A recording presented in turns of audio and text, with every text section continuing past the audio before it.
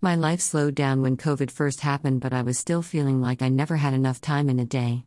I had a 9 to 5, and it just seemed that my weekends and my time after work were spent doing things that needed to be done but weren't exactly getting me anywhere.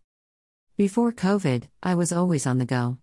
I had multiple bags in my car: a gym bag, a work bag, a beach bag, a just-in-case bag. I strongly believe in mental health days. Then I didn't have a 9 to 5 and the gym shut down. Now I had the time I needed, right? Nope. What I would accomplish if only I had the time wasn't happening.